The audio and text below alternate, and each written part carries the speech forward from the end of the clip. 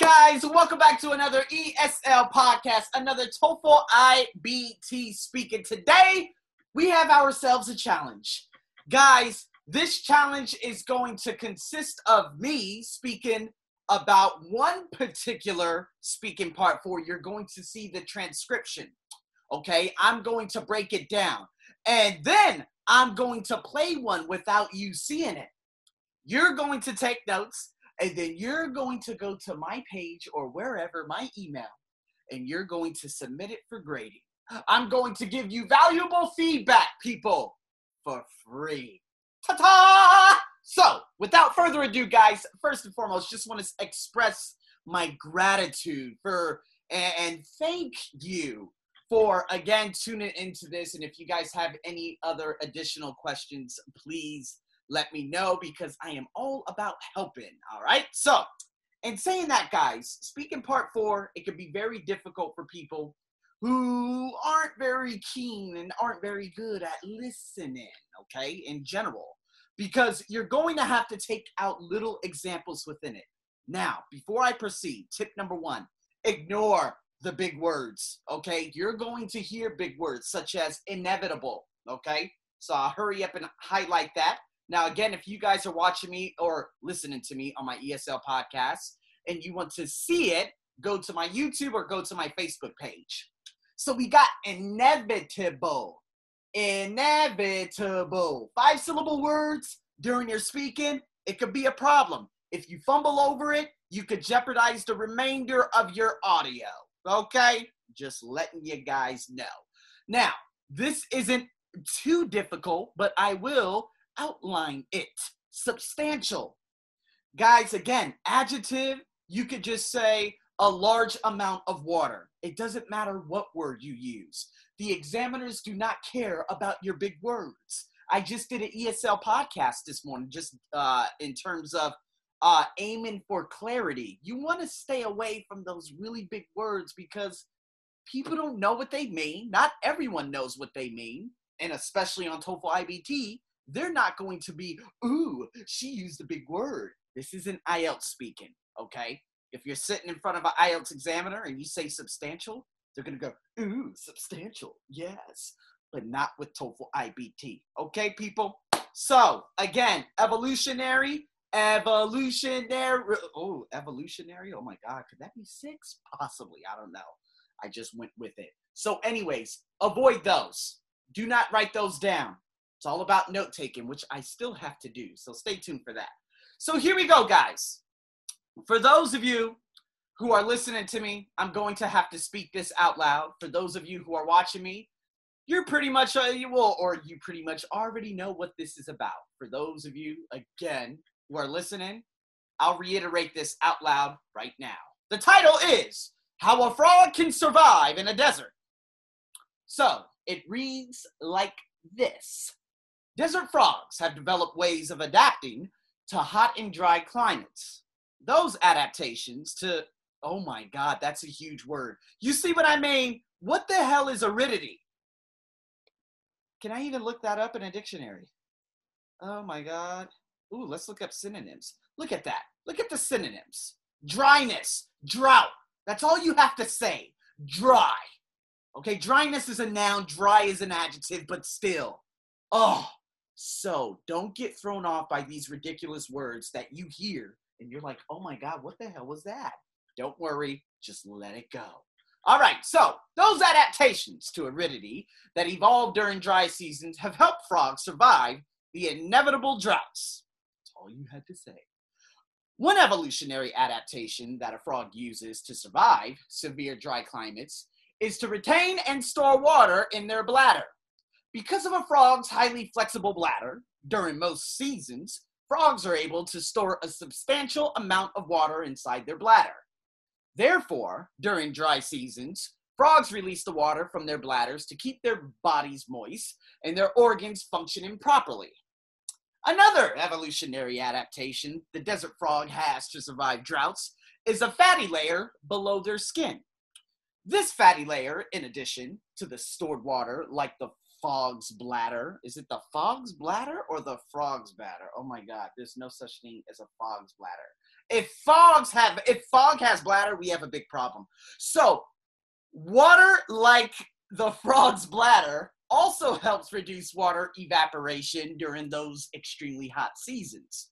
Ultimately, the desert frog has adapted to hot climates by evolving unique methods of storing substantial amounts of water, which the frog retains for an extended period of time and subsists on during these droughts. So, in saying that, of course, us native speakers have a tendency of fumbling over some words too, and put in frog's bladder for whatever reason that was.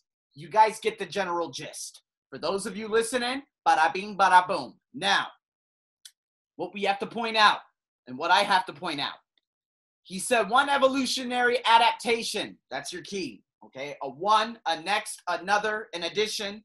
Those are the little things that you're listening for to take out and to put into your own words. So what is the adaptation? Well, how do they survive those dry climates? Retain and store water in their bladder, people. Boom. That's your number one. That's a key specific detail number one that you must include. Now, he says, because of a frog's highly flexible bladder, during most seasons, frogs are able to store substantial amount of water inside their bladder. This is basically a reiteration of retaining and storing water in their bladder. Because it says here, frogs are able to store a substantial amount of water inside their bladder. It's a reiteration. That's all. Do not say that 2 times. Okay? All right. Therefore, during dry seasons, what do the frogs do? This is a key specific detail that you must include. Frogs release the water from their bladders to keep their bodies moist and their organs functioning properly. So, that's another key specific detail that you must include in your speaking. Do you understand? Say yes. Fantastic. Now, going into the next one. Another evolutionary adaptation the desert frog has to survive droughts is a what? A fatty layer below their skin, okay? So basically, they could store water in their bladder and they have a fatty layer below their skin. Now, always asking yourself, beckon the question, what does a fatty layer below the skin do? In addition to the store water, it helps in addition to the storing of the water or stored water, who cares? It helps reduce water evaporation during those extremely hot seasons. You do not need to add in the extremely hot seasons. You could say very hot, okay? If you want to copy it word by word, just make sure you don't forget it, okay? If you forget it, what's going to happen during the audio if you forget it? You're going to have to hurry up and substitute, okay, an intensifier for the adverb. And if you don't, it's still okay because you're still indicating that they are hot seasons, but just be careful. So, and at the end, ultimately, it has adapted unique methods. We already know that. If you want to include the unique methods at the end, fantastic. Which the frog retains an extended period of time during these droughts. It's a reiteration of everything. That's literally the thesis of what had been said before. These are your key specific details, people. So, in saying that, this is how you break it down. This is how you listen for those details, all right? And so now, I have a listening for you. You're only going to listen. After that, you're going to have to submit your recording. So, here we go, guys. Without further ado, let's put this bad boy on, if I can find it. Okay, now this one is about ants, so this might be intriguing. Communities are comprised of 3 different social classes, and all ants belong to one of these social classes. So what are these 3 social classes? 3 socials. They are queen ants, worker ants, and male ants.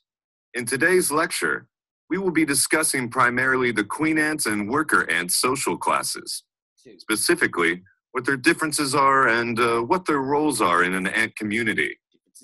First of all, Queen ants are responsible for producing offspring.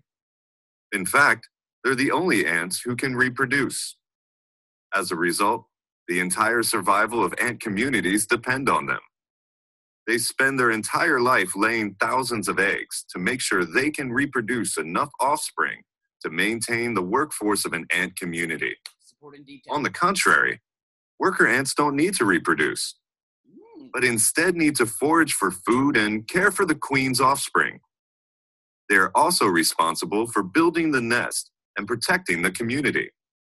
Some worker ants are also known as army ants. They are usually bigger than other worker ants, and they are responsible for defending their ant communities and protect them from predators.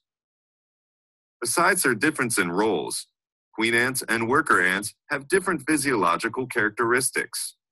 Like male ants, queen ants are winged, and they are much bigger than worker ants. They're about 9 millimeters long and have a glossy black color, but appear to have slight brown stripes on their abdomens. Their wings allow them to move more efficiently, but their bigger sizes limit their mobility. On the other hand, worker ants don't have wings and are much smaller.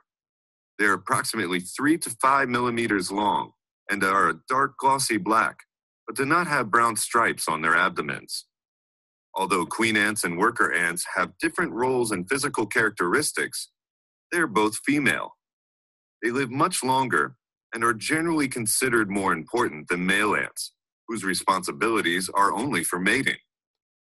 Woo! That is a long one, people.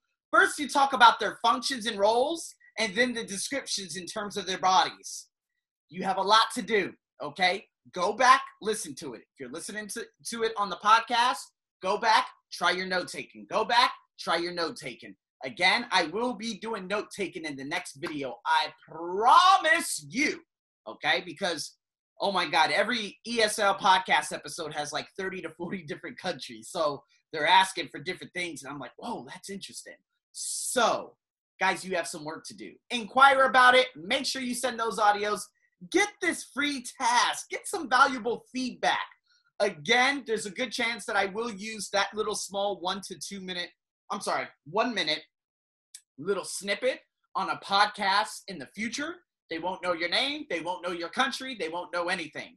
I'm just going to use it to critique it so everyone else can learn from it, including yourself. So, in saying that, guys, thank you so much for tuning in to another wonderful TOEFL ITP speaking. If you guys have any questions or any inquiries about services, you let me know. I'm your host as always. Stay tuned for more. Over and out.